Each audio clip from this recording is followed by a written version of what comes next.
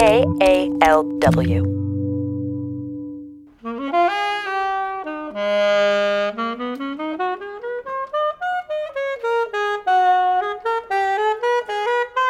It's really lovely to spend time on a Sunday afternoon listening to jazz musicians play in the tunnel across from the Conservatory of Flowers.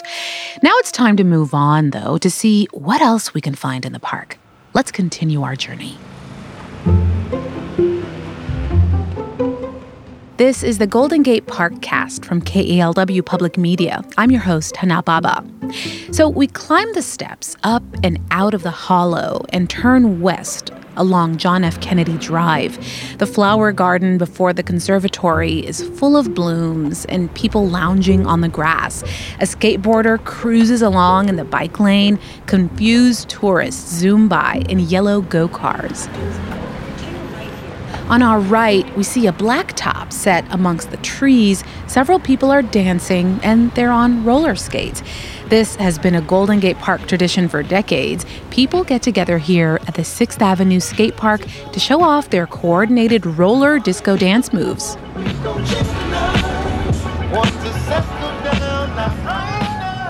After checking out the scene, it's a nice flat walk to our next stop, and we can just see it up ahead. We see a riot of movement, people moving around on the wide sidewalk and into the street. Then we start to hear the sounds. In San Francisco, you don't have to go to a stuffy nightclub or a formal classroom to learn how to swing dance. If you want to learn the Lindy Hop, you can learn in the great outdoors. Reporter Carolina Hidalgo, who's originally from Chile, she was surprised to find the group called Lindy in the Park dancing in full daylight on one of her walks in Golden Gate Park. At the corner of Hagiwara Tea Garden Drive and JFK, where taxis and tour buses turn toward the Dion and Academy of Sciences, more than 100 men and women are gathered around the stores. But they are not just standing, they are dancing, or at least they are trying to. Trish Richman is a regular.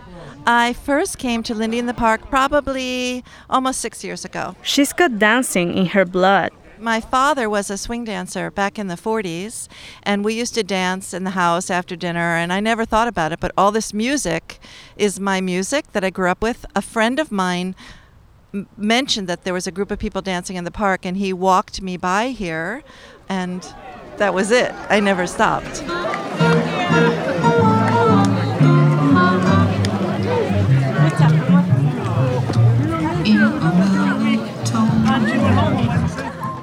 Richman and I are standing with others in a circle, surrounding all kinds of dancers, all kinds of people.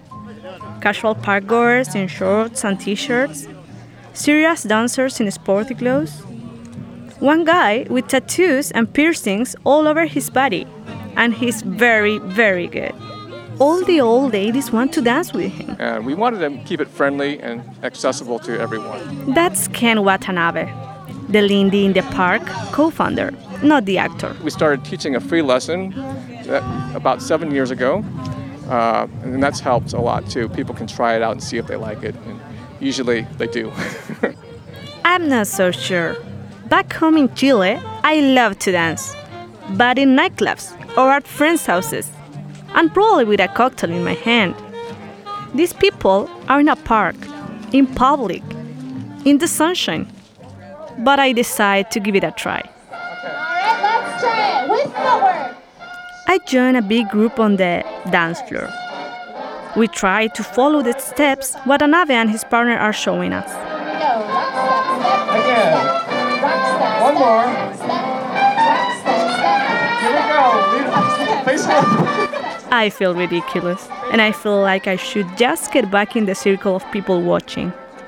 But then, I look at the other students, all trying, some of them failing, all having fun. And I realize, this is good. Swing dancing is really particularly good for me because it's a happy, happy dance. Dance partners swing each other around. They throw each other up in the air. They smile and laugh. You can't be depressed even if you're depressed when you got there. You're not depressed after one song. It's happy music and very energetic, so it's good for your spirit and your body. Still, for self-conscious people like me, and for Richman's partner, it requires a leap of good-natured faith to get on the floor. My partner and I have been together for 12 years, and he was very encouraging to me, but he said, no, I'm never going to do this. I'll stand there and watch you. He was nervous to try, but now he's as committed as I am, if not more. He loves it. After dancing Lindy in the park for a few songs, the draw is clear. It brings people together. There is something freeing about it. I think that with this dance, maybe with all dances, but with partner dancings, they really are a connection with another person. So if you work on a computer all day long and you don't connect, this is however long a song is, 1.5 minutes, you are connected with your partner. Ah, yes, connecting with a partner. Some men ask me to dance. In a nightclub, I'd usually say no, if they are not my friends or my type. But somehow, here, it doesn't feel flirtatious or threatening. It feels safe, like I can let myself go. So I take a spin with a short, plump guy with blue hair. And even though I keep mistaking salsa steps for swing, the spontaneous joy of the dance keeps me smiling. What's that running around in here? Yeah. Up in Harlem, at a table for two. After years dancing Lindy, Trish Richman says the feeling she gets here follows her outside Golden Gate Park. She says it's changed the way she sees San Francisco. I think I continue to come every Sunday because it's connected me to the city. I never was in the park on a regular basis. I'm in the park all the time now. I see the city at play and at rest. I see families. I see people that are wandering by and they just start to dance. And it is an encouraging, spontaneous thing that happens every week. Some stay, some never dance again. But I feel connected to my community, to my physicality, and to my partner. We all wish to feel that connection somewhere in our lives. Thousands of people find it every Sunday at a corner in Golden Gate Park. I found that simple by following the music and taking a simple step out of my comfort zone and onto the dance floor. Bad at you 'cause your feet's too big. I really hate you 'cause your feet's too big. Your pedal extremities are obnoxious, yeah.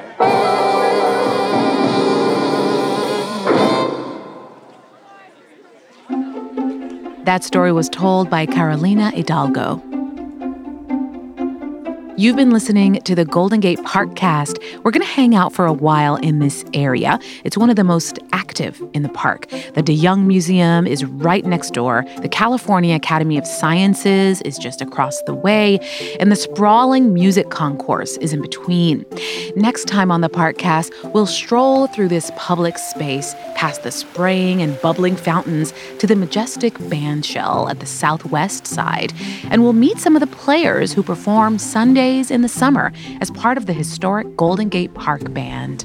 In a lot of ways, we're like the, what do they call it, Freeway Philharmonic. You know, this gives some people a little bit of their salary, and then they go and play in that orchestra over there and get a little more, and that's how they survive. Meet the musicians next time on the Golden Gate Parkcast. This podcast is produced by KALW Public Media right here in San Francisco. Our team includes Shireen Adil, David Boyer, Gabe Graben, James Rowlands, and Ben Trefny. And we'd like to invite you to be a part of it too. KALW is listener-supported, so if you've liked what you've heard, please pitch in. It helps us bring you stories and shows just like this one. So go to KALW.org and click the Donate Now button. We appreciate it, and we appreciate you. Thanks for listening. Until next episode, I'm Hana Baba.